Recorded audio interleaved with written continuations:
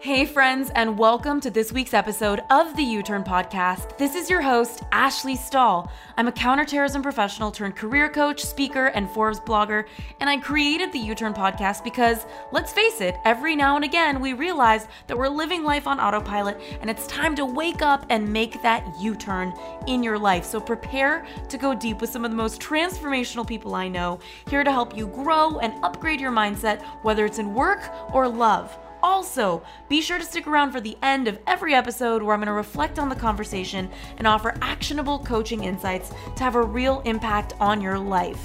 In the meantime, we've opened up access to 3 free e-courses on uturnpodcast.com. So head on over there if you want to land a new job you love, find your purpose, or launch your dream business. All of these courses are totally free.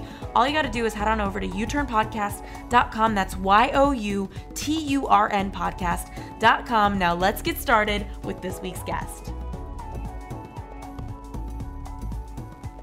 Female orgasm, I would estimate that somewhere around 25 to 30% of women have never had an orgasm, but that's a very, very rough estimate just based on my own personal experiences.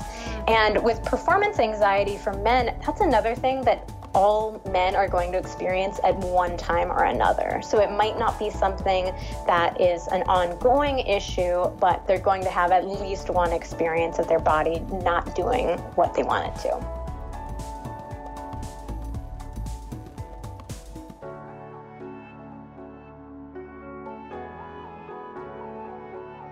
Hey everybody, it's Ash here. Another amazing episode this week on the U-Turn Podcast. We are actually going to switch it up. I know that every single month you hear from a love expert, and I thought, you know what, let's take things deeper, pun intended, and bring on a sexpert. So I'm going to have Vanessa Marin here. She is a sex therapist who helps individuals and couples learn to value their own pleasure.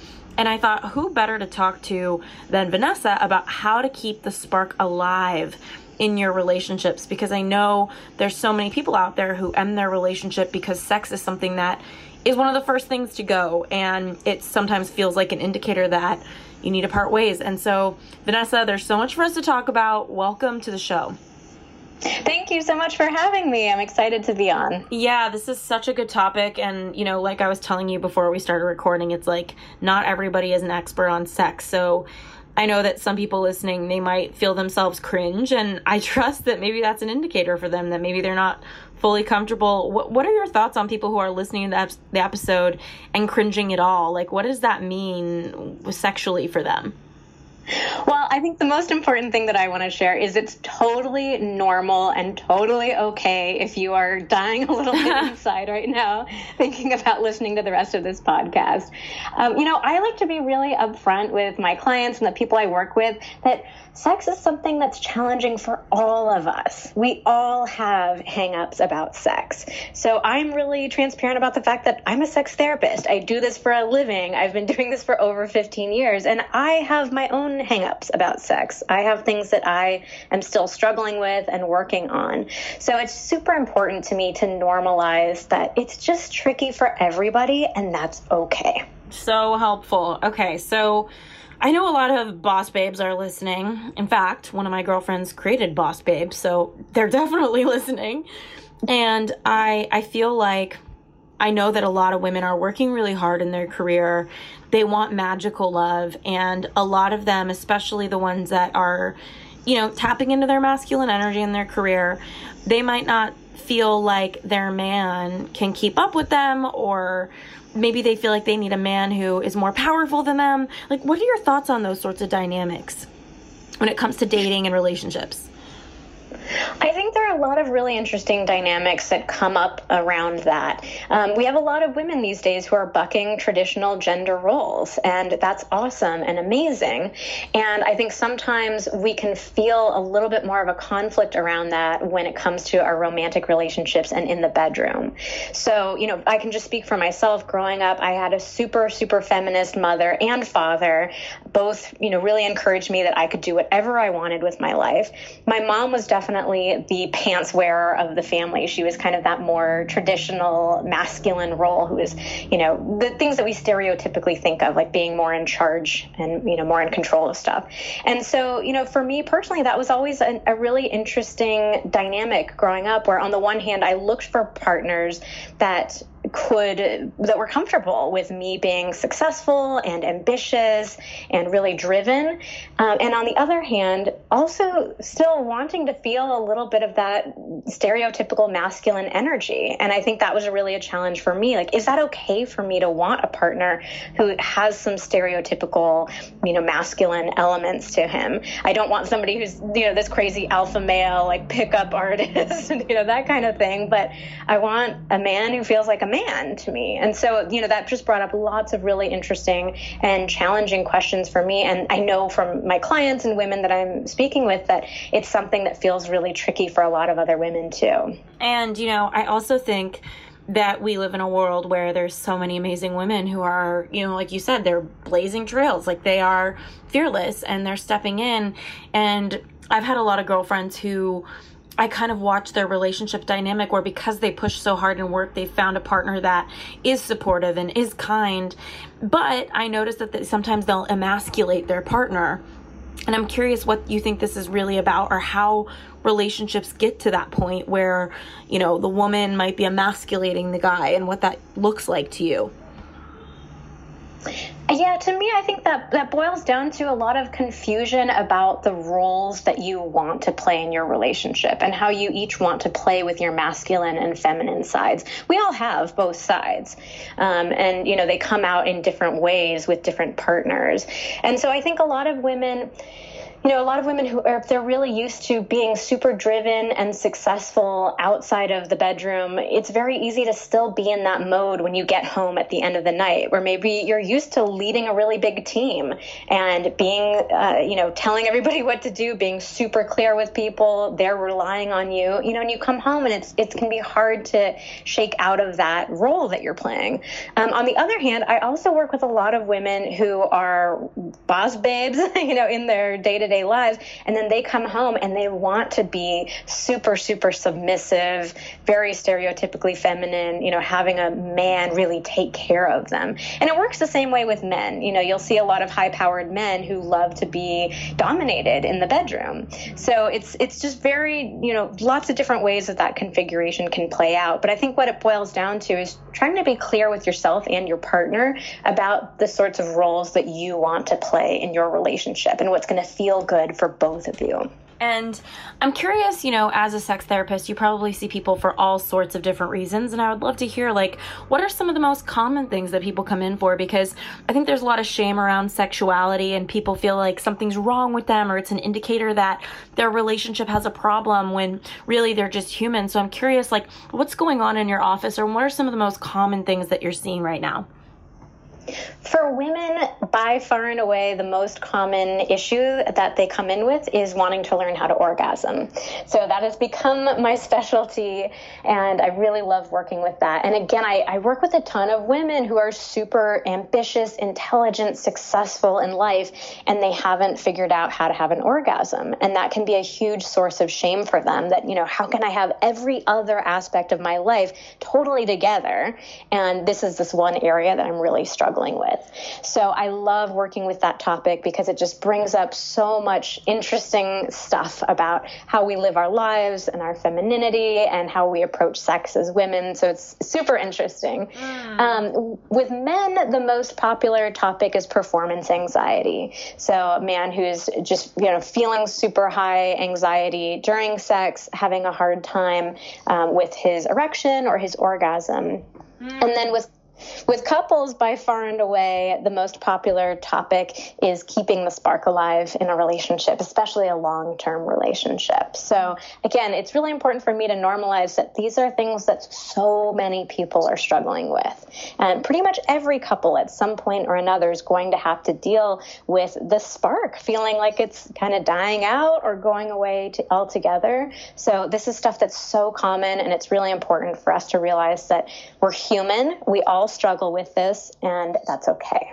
And I love that, because I also think that a lot of people, like, for example, I would love some statistics. Like, could you kind of paint a picture of, like, how common is it for a woman or a man to struggle with an orgasm, or what % of men suffer from, performance anxiety, or how many couples go through this? Like, I'm so curious to kind of grasp the magnitude, because I think some people are listening and they're like, you know what, that's a bummer that some people go through this, but it's not going to happen to me. You know what I mean? Mm-hmm. With couples with keeping the spark alive, I would honestly say that 100% of couples are going to struggle with this at some point in their lives.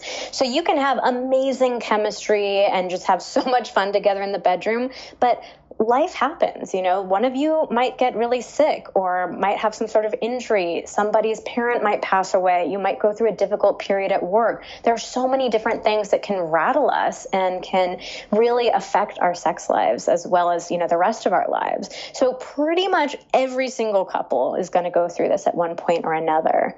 With performance anxiety and orgasm, it's unfortunately really hard to get accurate, up-to-date statistics because we just don't have nearly enough research money going into topics around sex.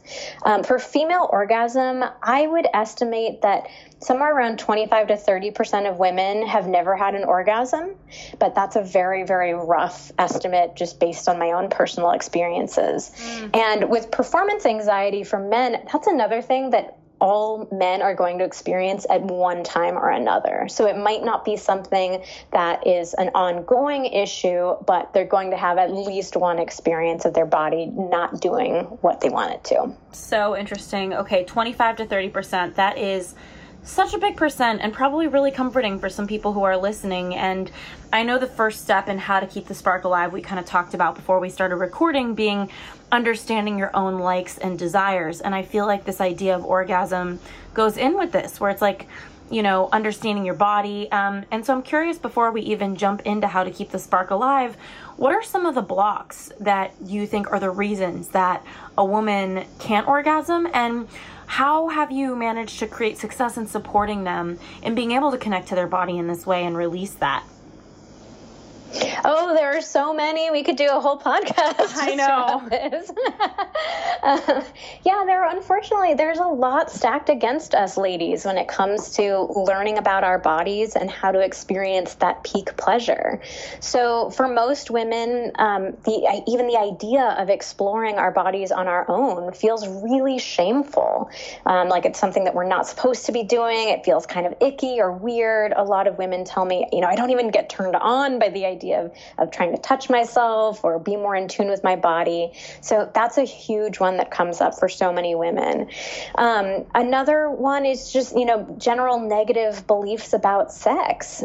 So again, we all have our hang-ups. We all have things that make us cringe about sexuality in general. And those things can really be, big blockages as well. Then the other two main categories of blockages that I typically talk about with my clients are mental blockages. So those are things like being unable to stay focused and present in the moment, like you're thinking about your grocery list and like needing to go pick up the dog food instead of being present in the moment. And then the second main category is body blockages. So that's how you feel about your body. And, we women have been socialized to be so ashamed of our bodies and about our genitals in particular. We have very strict guidelines that we see in the media of what our bodies are supposed to look like and what they're not supposed to look like. And so a lot of us really struggle to feel at home in our bodies or to even feel that desire to explore our bodies. Most of us have very complicated relationships with our bodies. So it can be hard to, you kind of walk through your whole day just thinking all these negative thoughts about your body. I hate my thighs. My breasts are too small. My stomach is jiggling. I'm so disgusting. And then you get into the bedroom and trying to make that switch into being present in the moment and enjoying your body can be so difficult for so many women. And, I'm so curious, just kind of learning from you and listening to you. Like, some couples kind of feel like they just have that passionate spark and others don't. And I'm curious, like, sometimes it's probably that there's work to be done and we can go through these 5 steps you gave me on how to keep the spark alive. Other times they just don't have it. And so I'm kind of curious, like, What do you think is up with some couples just having this like magic electric chemistry and other ones who don't? Got it. So I think that with chemistry, people tend to make one of two major mistakes. So the first mistake is we end a relationship if we don't immediately feel that spark with somebody. Like from the first kiss, maybe the first time you sleep together, if you're not feeling it, you're out of there. And then the second mistake is the complete opposite extreme, which is where people will stay in a relationship with somebody for years or even decades when it's clear that there's no spark, there's no chemistry. They've never enjoyed being intimate with each other. They've never enjoyed even simple things like kissing each other or touching each other. So I see those mistakes being made on opposite ends of the spectrum. And I think that we all need to find our way into the middle ground a little bit more here. So the belief that I operate under is that chemistry is something that we create. So I think we have a certain potential with every person that we meet, but I think it's something that we have to work on to really fully flesh out and maintain.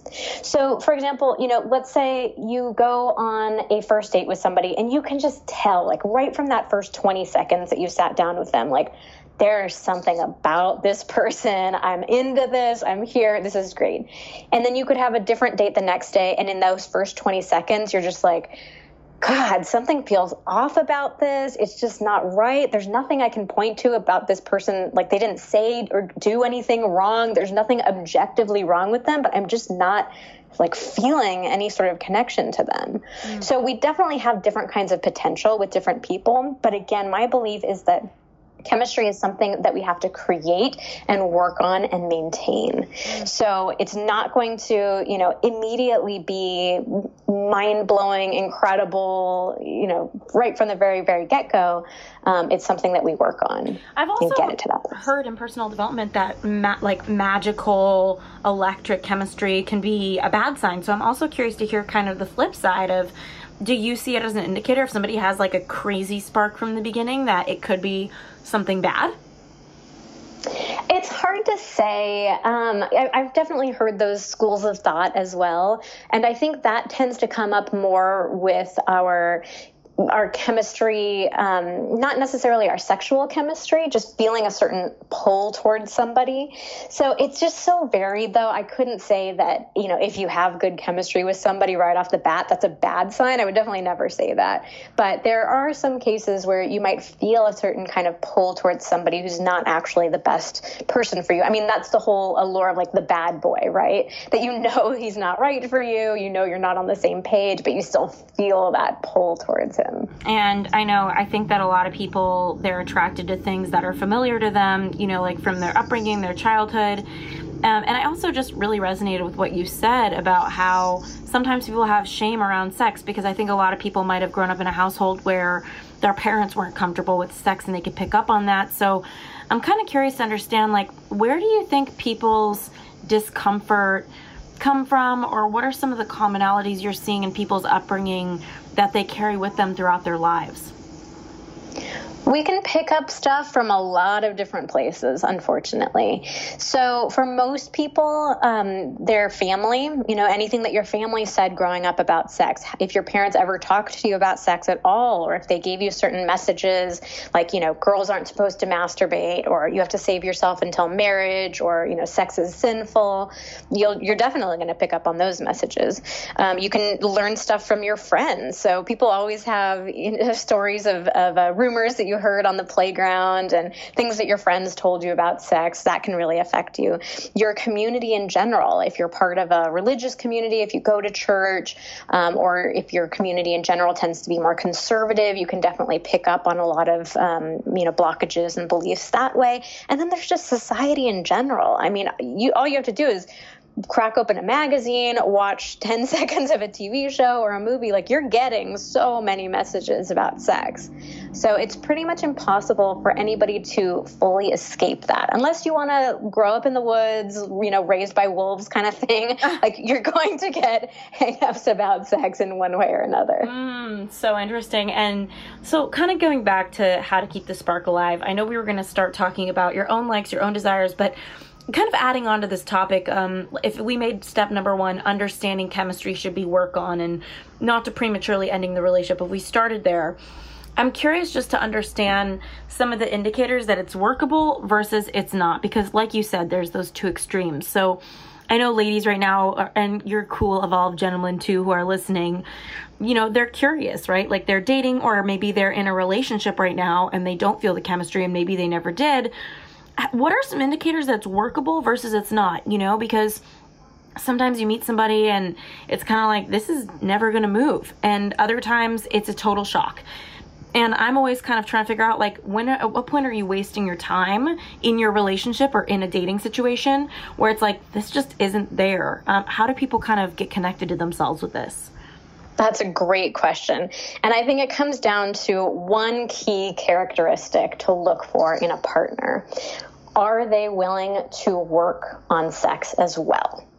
So that one characteristic is what's going to carry you throughout being able to have an entire lifetime of a healthy and active and super passionate and exciting sex life, if you're willing to work on it, as opposed to somebody who thinks that this should just happen naturally. It shouldn't require any sort of effort or communication whatsoever. So you can gauge that in a bunch of different ways. One might be, what's it like when you try to give some feedback to your partner? So if you say, you know, hey, this is the way that I really like to be kissed, or could you try, you know, rubbing my shoulders, or, you know, if you give them something specific, how does your partner respond to that? Do they jump right on it and they're like, cool, great, yeah, let me kiss you like that?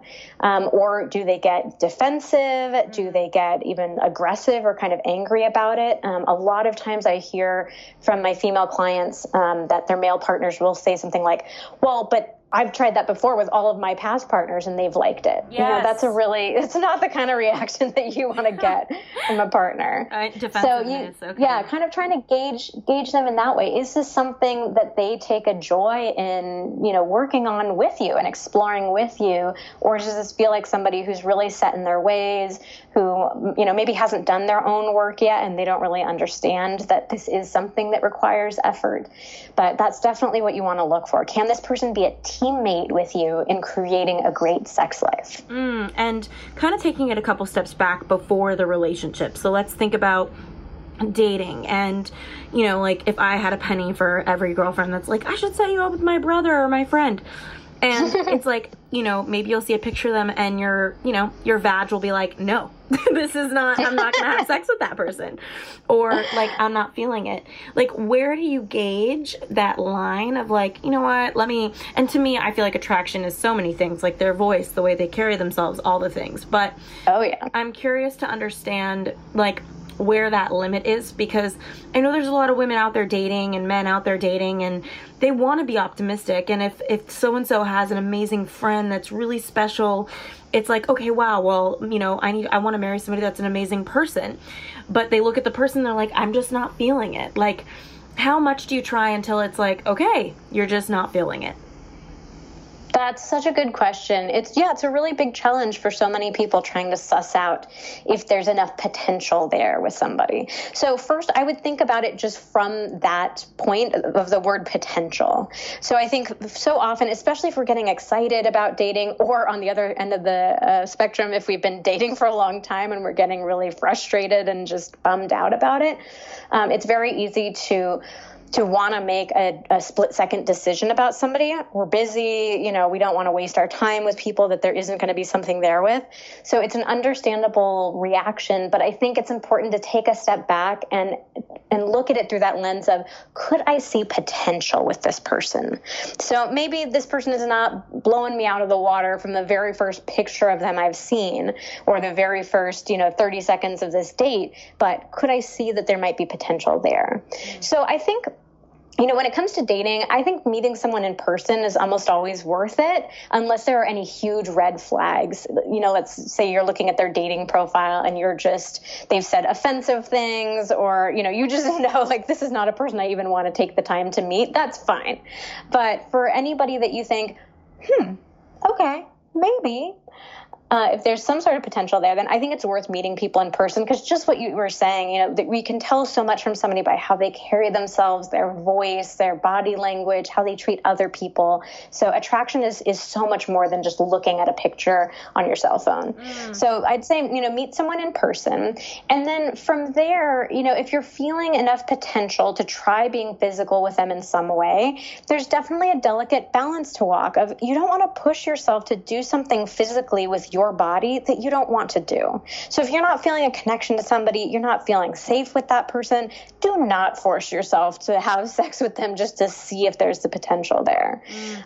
So, you want to pay attention to your own gut instincts and your own boundaries around that. And at the same time, maybe see if you feel open to exploring that potential with them. So maybe it's, you just want to give a hug at the end of the date and see how that feels for you, or a kiss at the first, the end of the date. So you want to try giving them a chance if you're feeling that potential there. But again, not pushing yourself beyond what you feel comfortable with. This has been such an interesting topic for me in my friendships, because I have a really good friend, and he got out of marriage where the sex, the passion died. And he is now, I'm noticing, prioritizing women who are beautiful, like oddly, unicornly, if that's a word, beautiful. And he's, he's literally looking at, when I look at women, I'm like, wow, that's the cream of the crop. Like, she's got abs, she goes to yoga every day, she, has the perfect skin, the perfect hair, all the things. And he's your everyday average guy. And so I'm kind of curious, like, what is it about when people are, it doesn't feel right to say wanting a partner whose looks are kind of out of their league, because that's not what I'm trying to say. It's more just like focusing on it to the point where maybe they're blind, or like putting attraction so high up. Like, what's that really about when people want a partner that's like so hot and so good looking that they're kind of blind to everybody else? I think that might boil down to trying to simplify things, because attraction is complex, and it can be really frustrating being out there in the dating world and trying to find someone who feels like a good fit for you. And I think a lot of times people just try to simplify things and just look at, the surface of things. I mean, that's why dating apps are so popular, because it gives us such a simple way to yes or no on somebody. So that, I think, for me, is usually what I think it tends to boil down to. Somebody who's just lost the energy or the motivation to consider people in their full, the full spectrum of that person, rather than just one dimension of them. Great. And so, now that we've kind of talked about like chemistry is created and it's something to be worked on, what about understanding your own likes and desires? Step 2, or it could have been step 1, is understanding yourself. What do you have to say as it relates to keeping the spark alive, and someone really taking a look at who they are, what they like, what they desire? Yeah, it's so important for us to explore our own sexuality before we get into a relationship. I think a lot of people, we expect that our partner or our relationship will sort of illuminate everything for us. So I was saying to you earlier, a lot of women, we have this fantasy of the knight in shining white, shining armor, like riding in on his white horse and, rescuing us and saving us. And there's a similar kind of dynamic around sex too.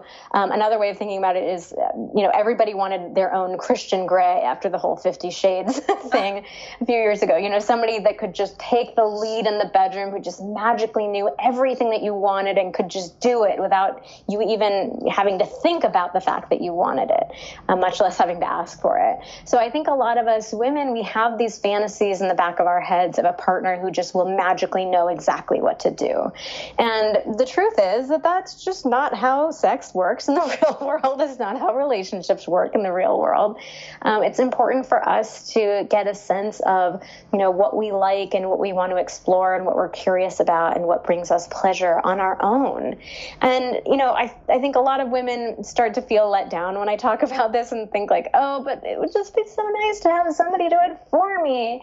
But the reality is that when you feel really in tune with your own sexuality, when you feel like you know who you are as a sexual being and you know how your body works and what it needs, and you feel connected to yourself, there is nothing better than that feeling. It's so empowering. It's so enlivening. It makes you feel like a vibrant person, and it attracts people to you as well. So if you're feeling at all let down about what I've just been saying, just think about what it could really be like and how it could affect all areas of your life, not just your romantic relationships, but think about what it would be like to have that kind of confidence, at work. Think about what it would be like to have that kind of confidence and carry yourself in that certain sort of way, like with your friends and family. Like, it could really change a lot of different things about your life. This actually makes me curious to ask you about the brain and I know that sex is linked to the same place as creativity is what I've heard. So I'm curious kind of from a scientific standpoint, if you could paint any sort of picture about what sex does in your body and in your mind and in your neurology. Sex has a lot of incredible benefits, and orgasm has a lot of incredible benefits as well. So they're always they're doing a lot of different studies trying to connect, sex and orgasms with different things, and they have found some incredible connections. Things like being turned on and having sex can increase your pain threshold, which you would just how are those two things related? It's really crazy to think about. It can increase the functioning of your immune system. It can improve your mood. It can take headaches and migraines away. It can relieve menstrual cramps. So there's just so many amazing benefits to sex, to masturbation, to orgasm. So it's definitely something that should be a part of all of our lives.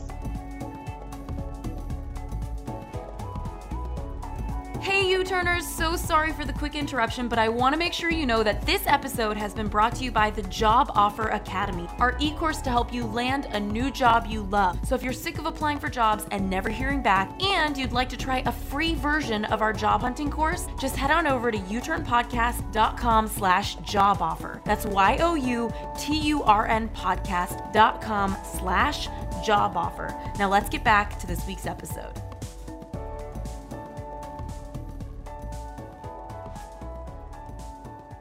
How does a woman or a guy, like anybody listening right now who wants to understand their own likes and desires, how do they kind of get started in doing that? Because I guess, masturbation is one way. I'm guessing it feels intimidating for somebody who doesn't know what their likes or desires are, or maybe they're in their relationship and things aren't working, but they don't know how to talk to their partner about it because they don't really even know what to ask for. It's like, how do they get started in that relationship with themselves?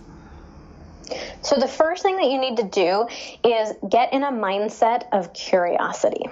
So a lot of women, and again, women who are super accomplished and successful, a lot of us tend to get into perfectionistic mode.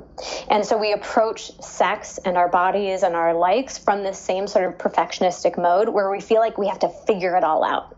And that the goal of this is to be able to hand over to your partner this 10-point checklist of, here's how to turn me on, or here's what I like in the bedroom. Just follow these 10 steps in the series that I've given them to you and all will be great. So this is not at all about that. Instead, this is about being curious. So I'm curious about how my body will respond to my touch. I'm curious about what parts of my body are the most sensitive. I'm curious about what it would be like to try out these handful of masturbation techniques and see which one I like best. I'm curious about what it might be like to try on different kinds of lingerie, or to try reading erotica, or to take care of my body in this, certain sort of way and see what happens. So it's not about figuring things out. It's not about perfectionism. It's about being curious about ourselves and our own experiences. So that's where I would start. Okay, so helpful. And I know that, people might be a little uncomfortable, getting curious. Like even the fun energy that came with you saying, get curious. I can imagine some people listening are like, so, holy shit, so. Yeah. So if you're interested in masturbation in particular, if you've never had an orgasm or if you've never enjoyed masturbation, you can definitely head on over to my website. I have a free guide to the best way to have your first orgasm, where I talk about some research that has been done on specific masturbation techniques and share those techniques with you. So you can download this guide for free. I'm really big on being very very detailed and practical and actionable when I work with clients. So I know that idea of like, just go explore, it sounds scary to a lot of people, because a lot of people go to, well, but I don't even know what it is that I'm supposed to explore. So in my work, I like to give people specific, tangible things so you have some guidelines to follow. So that guide is a great guide to check out. I definitely recommend going over to my website and checking it out. Great. That's helpful. And, it's so funny. I come from a very open group of girls. So, like for the holidays, one of my girlfriends knows that I love cake, and I have a ghostwriting house called Cake Publishing. And she, literally got me red velvet cake flavored lube. So it's like I come from the most, and they were kind of joking around, obviously. But it's like I come from such an open group of friends, but I didn't come from an open household. I came from a household where if sex was on TV or if it was being put on, a movie screen when we were all going to the family movies, I could feel my family cringing. What do you think are some of the early situations that make it so uncomfortable? Like, what are some commonalities that you see? Like, for example, I think a lot of people's dad had porn hanging out around the house, and I'm wondering, is it that the porn was there or that it wasn't discussed or how it was discussed? Like, is there any sort of commonality you're finding about what blocks or people who have a lot of blocks are experiencing? There are just so many ways that we can get messages about sex as young kids that sometimes it sort of, it feels hard to know, like, what's the exact right thing to do as a parent. Because sometimes, your kid's going to see something, they're going to be exposed to something, and, you could freak out, and then that's going to give them some sort of reaction, or you could talk about it with them too much, and then that's going to, create some sort of reaction in them. So sometimes it can feel really hard to navigate exactly how to manage these sorts of moments. But for a lot of people, seeing exactly what you were describing, seeing sex scenes on movies and having people, parents switch the channel really quickly, that can be a big one. Accidentally finding porn or lingerie or sex toys around the house, walking in on your parents is another super common one. My biggest memory from my childhood was my parents trying to give me the talk and being really awkward and uncomfortable about it. That left a lasting impression on me, and that ended up being the reason why I decided to be a sex therapist for a living. So there are just so many different ways that we can end up getting messages about so many sex. Beautiful ways for us to all get traumatized. Totally. Yes. Yeah. And, you said make it a priority in your life. So number one, for those of you taking notes, understanding that chemistry can be created. And then also number two, understanding your own likes and desires. So seeing it as an experiment, seeing it as an exploration to get curious. And then number three, Vanessa, you said was making it a priority in your life. So can you talk a little bit about that? Especially because I know somebody listening right now, maybe they're thinking like, I'm not that sexual. So I would love to also hear about the stories people tell themselves about their sexual appetite and what you see as true and what's not true. Oh, that's a great question, too. Yeah, so starting with this idea of prioritizing sex, I think it falls into what I was saying earlier about the fact that so many of us, we expect that our sex lives will just work, that we should just have hot, passionate, satisfying, amazing sex just magically without any sort of effort involved, any sort of communication. It just is supposed to happen. And I think that's a way that most of us really kind of divorce ourselves from our sexuality. Like, sex is just something over there that happens. It's not something that I fully take ownership of and I make things happen with it. So the idea that I was talking about is really trying to make sex a priority in your life if it's something that is important to you. So most of us, we schedule meetings, we schedule appointments that we have. If there's something important in our life that we want to make sure we show up for, we prioritize it and we make sure we carve out that time and we make that thing happen. But because so many of us feel so uncomfortable around sex, we don't make that same sort of effort with our sex lives. So it's, Wednesday at night, you guys have had long days, you ordered takeout, you're crashed out in front of Netflix, and you're both falling asleep on the sofa, and you kind of like look over at your partner and start to feel bad about, what happened to the passion? Where did it go? What's wrong with our relationship? And it's, well, when in that day did you prioritize you and your partner having time for each other and being able to connect with each other? So there are a lot of different ways to do this, but the general idea that I think we all need to get on board with is that our sex life is something that we work on. We don't just rely on it to work. So we make that effort to make it a priority in our day, make it something that we work on with our partners. We make that time to connect with them. So going back to what you said about a lot of women, telling ourselves stories about, oh, I'm just not a sexual person. So first and foremost, I want to say some people genuinely are not sexual people. There are, asexuality is a thing, or sex is just not something that's super important to you. That's perfectly okay, as long as you're making that decision for yourself, where you feel, hey, I know myself. I know that sex just is not a super big priority to me, or I'm not interested in it at all. That's okay. On the other hand, though, I do hear those kinds of comments from women who will also tell you that, oh God, well, I miss those days in my early 20s where I just felt, so much desire for sex. Sex just felt so easy. It was so passionate. It felt so good. And so these are women who have, over time shut themselves down by creating this story that, oh, I'm just not a very sexual person. So if that's the case for you and you realize, you know what, I miss feeling sexual, or I want to feel sexual for the first time in my life, then that loops back around to this idea of prioritizing it, that you have to recognize this as something that you are willing to prioritize and work on. And you can definitely get yourself back to that place of feeling like desirous of sex, having a lot of fun with it, feeling a lot of passion and pleasure. It just has to start with that original idea of being willing to prioritize it. Yeah, this I think is a really tough one, because I have some friends who they want to have sex, like the way they talk about their sex drive, it's like more than once a day. And I'm like, girl, you gotta go to your job. You gotta like clean the dishes. And so I'm also curious, what is it about if somebody wants sex all the time? Does it just mean that they have a high sex drive? And what does it mean when, and what also I would love to know, and I know there's no such thing as normal, but what do you see as typical for like a healthy sex drive when you're talking about, so many clients that are coming in and out? What do you like to see?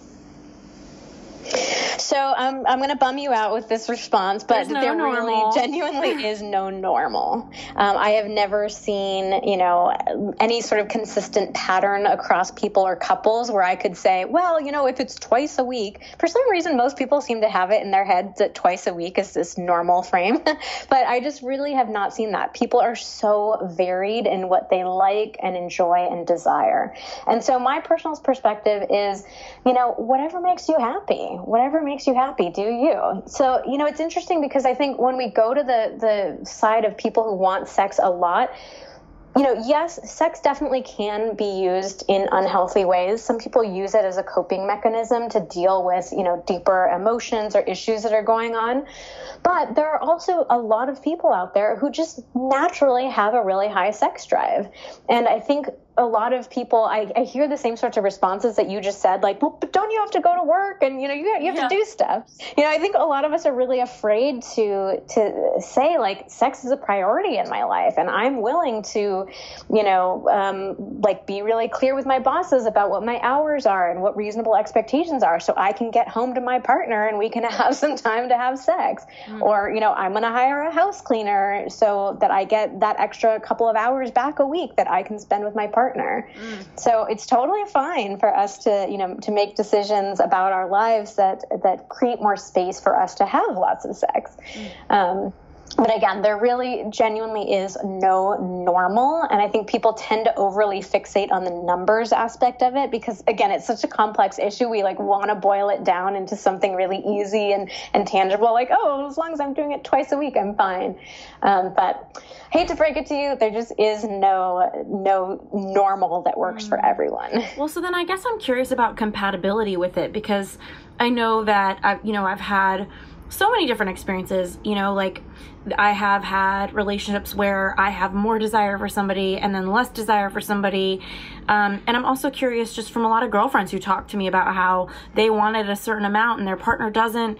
And sometimes it doesn't really feel like it's an attraction issue. It just feels like an appetite issue. And so I'm curious, how do people work that out or reconcile that difference where maybe the girl wants it a lot and the guy wants it every now and again? Like, at what point are one of them abandoning what they really want in a relationship because there's a disconnect around sex? Like, I'm curious to learn from you and for everybody listening, you know, who, as they're dating or as they're in a relationship, to kind of capture this idea of sexual compatibility. Yeah, this is such a huge topic and definitely trips a lot of people up. So I think this is another area where most of us tend to get overly fixated on the numbers. But again, because it's so complex, we're like looking for something really specific and concrete to boil it down to. But I like to talk to couples about the quality of the sex that they're having rather than the quantity. And what I find is usually that there's an issue going on with the quality of it, where one partner isn't enjoying the experience. There's not as much in it for them. They're not being upfront about their desires or their needs. They're not communicating or giving feedback. So for some reason or another, they're, you know, just not having sex that feels good to them and feels really craveable and like something that, you know, they want to keep doing. So oftentimes when I work with couples, if we can address the quality issues, the quantity just sort of naturally falls into place, that they end up feeling much more on the same page. And even if they're not feeling the exact same amount of desire at the exact same moments, that they feel more like a team and being able to work with each other and find compromises with it. So another big piece of this is being a little more creative with sex. A lot of us get into routines and ruts around sex where we just, you know, we do the same thing over and over again. Not only does that lead to decreased desire, because why would you feel desire for something that's so routine and predictable and probably boring? But it also, you know, if you guys can get more creative with your sex life, there are ways that you can still connect even if one person's not feeling desire. So maybe it's, you know, that one partner isn't feeling open to intercourse, but they'd be fine with oral sex, or they'd be happy to watch some porn with you while you masturbate. Or, you know, you guys can kind of tag team touching one person, you know, so there are a lot of ways to be creative and make sure you both feel fulfilled, even if you're not feeling the exact same desire for the exact same things in the exact same moment. Got it. And what are some indicators that it's time to part ways? Like, I think some people listening right now, they're feeling their body kind of quiver as they're driving in traffic, listening to you and I talk about sexual compatibility, and they're thinking, okay, yeah, but I don't know if we can work this out. What are some kind of, like some signs that, hey, this isn't workable? By far, the biggest one is if it's not something that they're willing to work on with you. So, you know, if you've tried to talk to your partner about your sex life, tried to open some, you know, healthy conversations, if you've tried suggesting sex therapy, or, you know, reading a book together or something like that, and your partner has just consistently shut you down, that's a sign that it's probably time to move on. So with that one, I would give your partner a couple of times, because again, sex is hard for all of us. It's really vulnerable to have your partner come to you and say, you know, I'm not feeling satisfied with our sex life. So it's understandable if your partner doesn't respond in the greatest way the first one or two times.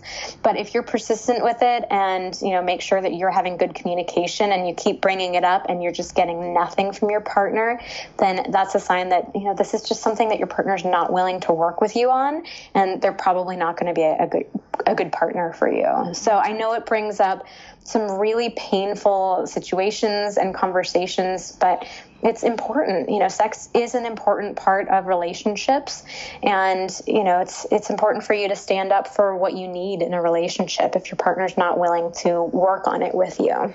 Moments like this, I'm sitting here listening, I'm like, man, it feels good to be single. I don't want to have that conversation. It's like tough stuff. It definitely is, but you know, you don't want to be on that other side of the extreme that I was mentioning earlier, where you've been with somebody for decades of your life and have never felt like you guys were on the same page about it. That's a really hard, sad position to be in. Yeah, but also just in the early stages, what are some indicators? Because I know working on it and being willing to work on it is a good indicator, but, you know, maybe somebody's on their fourth date and they're like making out, or they're feeling some vibes with somebody, or maybe they're having those conversations right now about sex and they're thinking about doing it with that person. It's like, what are some indicators that maybe it's not workable, you know?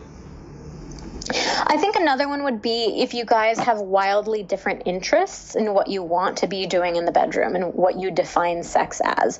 So, as an example, let's say you're really into kink and that's a big part of sexual expression for you, and your partner is just not interested in exploring some of those things with you. Then, everybody's entitled to their boundaries, and it's probably not going to be a good fit between the two of you. So that's definitely a big one. And then also, kind of similarly, what you're looking to feel during sex can be another big one. So we all have different relationships with sex. We look for different things out of sex, and sometimes there can be incompatibility in what you're looking for. So if for your partner, it's a very serious act, it's very, it's got a somberness to it. They're looking to have a really, deep, maybe meditative kind of connection with you in that moment. And on the other hand, you're someone who's really playful and goofy, and you like to experiment and you like to joke around and kind of laugh with each other in the bedroom.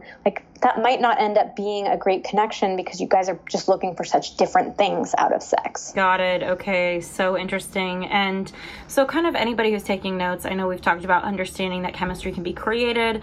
Number 2, understanding your own likes. Number 3, making it a priority in your life. Also, what about giving yourself permission to explore? What does that really mean, and how does that look? Because I know you talked about, getting curious. Is that the same thing? Just getting curious about your body and stuff like that? Yeah, I think, with exploration, one thing that I was mentioning is that a lot of women can get into a perfectionistic mind state about it, where they think that the reason that you're, exploring is so you can figure everything out and then tell your partner exactly what to do. And so when I'm working with women, I really like to talk a lot about getting into that curious, mind state where it's not about right or wrong. It's not about figuring anything out. It's about allowing yourself the permission to explore things. If you're not sure you'll like it, you're not sure what your reaction will be, but you're curious about it, and just being willing to be in tune with yourself in the moment and see what it feels like. So, this could be something as simple as allowing yourself to try a new sex position. A lot of women tell me, God, I don't want to try this position because I don't know how to do it. I don't know how I'm supposed to move my body. I'm worried that I'm going to look weird in that position, like my belly pooch will hang over or something like that. And so the idea is not that you need to know beforehand, I'm going to love this sex position and I'm going to look like a goddess doing it. It's just, I'm willing to try this out and see, is this a fun position for me, where maybe I'm able to let go of some of the stuff that's going through my head and I'm able to just let myself move how I want to move, and I actually end up enjoying it a lot. Or maybe I try this sex position and, we just, my partner and I, we just can't get it right, and we're laughing and it's super funny, and it's this funny story that we get to tell each other, even though we never try that position again. So it's just about maintaining that open, curious state of mind. So helpful. And I'm also kind of curious, in the early phases of our relationship, what does sex do between two people? Because I know some girlfriends have different standards that I talk to, where they're like, you know what, I don't want to sleep together because it's going to create this, or it's going to create expectations, or I'm going to be attached, or, I'm curious what wisdom you have, or what insight, or even statistics you have around the early stages in sex. What do you think happens between two people, and what are the meanings that you find some women or men make about it? Oh, that's a big question. There's just so much that can happen around this, and it's so individual that I'm sort of struggling to give you some, crystal clear takeaway from it. But it's just such an individual experience. I think it comes down to each of us trying to get clear with ourselves about the role that we want sex to play in our lives, and what boundaries we feel comfortable with. So I don't know if I could give you any, set in stone words of wisdom to follow every single time, but it just more comes down to figuring out for yourself what's going to feel good for you. Got it. Okay. I'm always totally impressed by my girlfriends that are like, we had sex, I left before you woke up and I don't care if I ever see him again. I'm like, go girl, I don't know how to do that. So yeah, some people, you know, we all just have very different relationships with sex. And if you know that about yourself, that's awesome. Yeah. And if you know that that's a goal that you want to have, that's something that you can work towards as well. But it just all starts with that idea of knowing yourself and trying to get clear on what you want. Okay. And then the final step that we have to keep the spark alive is talking about sex. And so I'm curious, like, what does that look like? How does somebody have this kind of conversation? How do they have it in the early stages of dating? How do they have it in the later stages of a relationship? Curious what your thoughts are on those two things. Yeah, so the first point is just it's super important in any relationship that you guys be able to communicate about sex. So this falls back with that same idea I've been talking about a whole bunch of times in this podcast of, you know, sex being something that requires effort and that requires work. It doesn't just happen naturally and magically all by itself. So this idea that it's okay to communicate about sex, not only is it okay, but it's going to make your sex life so much happier and healthier and more pleasurable and satisfying. So I know that this is an area that for so many people is really uncomfortable. Most people have never talked about sex in their entire lives. So, you know, I definitely understand the sensitivity that comes up around this. If you have never talked about sex, never even uttered the word out loud in your life, I would go back to my same advice about explore on your own first. So this might feel totally silly, but practice talking about sex on your own. You can just look in your mirror, you know, make eye contact with yourself and practice saying a few words or phrases just over and over and over again until it starts to feel a lot more comfortable and a lot easier. So start on your own if you need to, you know, develop that comfort level. And then for a very first conversation with a partner, I usually recommend talking about sex right after you've had sex. So a lot of people, when they think about talking about sex, they think about it in the context of talking about problems about your sex life. And of course, that's only going to make it sound much more intimidating. So instead, I think start talking about sex in positive ways. And so after you've just had sex can be a really nice opening to that, where you're not solving any problems, you're not giving any negative feedback, you're just talking in a more positive sense about like, wow, that was really fun. I really enjoyed that. I liked when you did, you know, X, Y, and Z to me. What did you think when I did, you know, X, Y, and Z to you? So you can just, you know, make a few comments, ask a few questions, very lighthearted and easy. And that'll help you get so much more comfortable with talking about it for the first time. Wonderful. This has been so great. Everybody who's recapping with your notes, because I've been getting DMs on the gram from so many of you who are taking notes. Number 1, understand chemistry can be created. Number 2, understand your own likes. Number 3, make it a priority. Number 4, give yourself permission to explore. And number 5, talk about it. Vanessa, is there anything else you want to leave everybody who's been listening? And then I want to ask you where everybody can find you. Got it. Yeah. So, I mean, I guess I just want to say, you know, again, reiterating what I said right at the top here, like, I know that this stuff is hard and it's a challenge for all of us. But if you can really understand, you know, there's nothing weird with you or broken with you or wrong about you that you struggle with it, like all of us do, myself included. So if you can really normalize it for yourself, that's just going to open up so much more space for you to get into that curious mindset that I kept talking about. So I know it's easy to be hard on ourselves. I know it's easy to go into perfectionistic mode or to feel embarrassed, to feel broken, to feel all these things. But just recognizing like it's okay. We're all there with you and we can all keep working on this and moving forward and taking steps to get slowly more and more comfortable with sex. And at the end of the day, like, this is something that's really worth all of that effort. Like, think about how good it feels when you have amazing sex with somebody, whether that's, you know, in a more casual sense where it's just super fun and playful and you're getting, you know, everything that you wanted, or whether it's in a relationship and you get to feel that like deep intimacy with somebody, that connection, that sense of like being lost in a moment with just you and your partner. Like, it's so worth it. I know it's hard work. I know it is. But when you really get to have those kinds of experiences, you recognize, all right, this was totally worth the effort that I put in. Beautiful. Thank you so much, Vanessa. And where can everybody go to find you and get their guide and all that kind of stuff? Yeah, so you can find me at vmtherapy.com. It's vmtherapy.com. And the free masturbation guide that I mentioned is vmtherapy.com/best-way-to-orgasm. So it's best way to orgasm with little hyphens in between. And otherwise, I'm on Instagram, Twitter, Facebook, under Vanessa Marin. So I'd love to connect with you there as well. Thank you so much, Vanessa. Awesome. Thank you so much for having me. It's been a blast.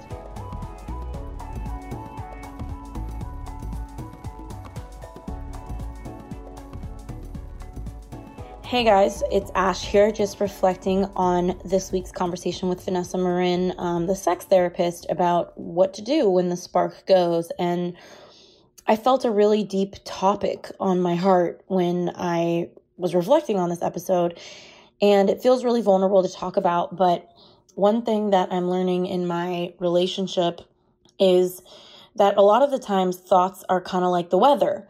They kind of come through your head, and it's so important to pay attention to when they repeat themselves and they become a thing versus just a floating through thought that you've believed. And so the difference is that, you know how some days like you're feeling a lot with your partner or in your dating situation, but then the next day it's kind of gone. I think it's so important for us to be responsible with what we feel and how we feel. And I think that starts with being able to determine whether the thoughts we're having are like weather, like little things, like little rainstorms or little things floating through our mind versus a theme, a pattern, a consistent thing. Because when a thought keeps getting repeated, it becomes a belief.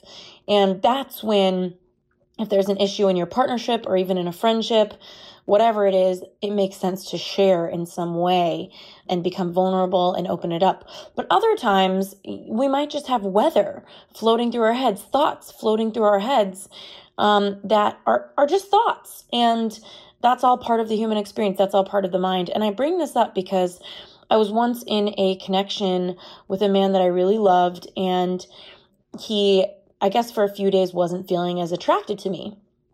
And he ended up just seeming off, and I couldn't help but notice it. And I kept saying, "You seem off, something's off."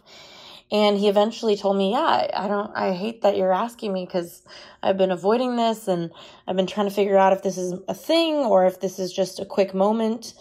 And he said, "But I'm just not feeling like the same sexual pull towards you as I have." And it was one of the scariest things I'd ever had a guy say to me, especially because I loved this guy. And it took a lot for me to ground in that. And the irony was that a week later, he didn't feel that way anymore. But so I was kind of left traumatized, like, oh my gosh, this is the beginning of the end. And he had moved on. And what ultimately happened in that situation is that he was just having some weather in his head that he ended up sharing with me. And I turned it into a pattern of thought and a belief. And so I think it was so important that we both learned in that relationship that when he has something that he is aware of with me, he might want to give it a moment to be responsible and to make sure it's really a thing and not just weather floating through his head. So I know that this could seem totally unrelated to this episode, but I think it's so important because if you're losing attraction, or if there's a dynamic with your partner, or there's a dynamic with a friend even, you want to make sure that when you come to them, when you talk to them, which you absolutely should, always open up the communication, that you're coming from a place of really being rooted in a pattern of thought that you are looking to break, question, or free up. And that starts with making sure that you're not buying so far into your weather and the thoughts flying through your head that might not be true for you, but that you're actually resting with those thoughts and letting yourself observe whether those become continued patterns over an extended period of time, so that you can responsibly share something that's actually there and not create damage in your connection. So that's something that I just wanted to share with you because it felt present for me listening to this. I'm so honored, as always, that you're listening to the U-Turn podcast. Thank you so much. Can't wait to hear how this episode was for you. I'm sending you all the love, and I wish you a beautiful day.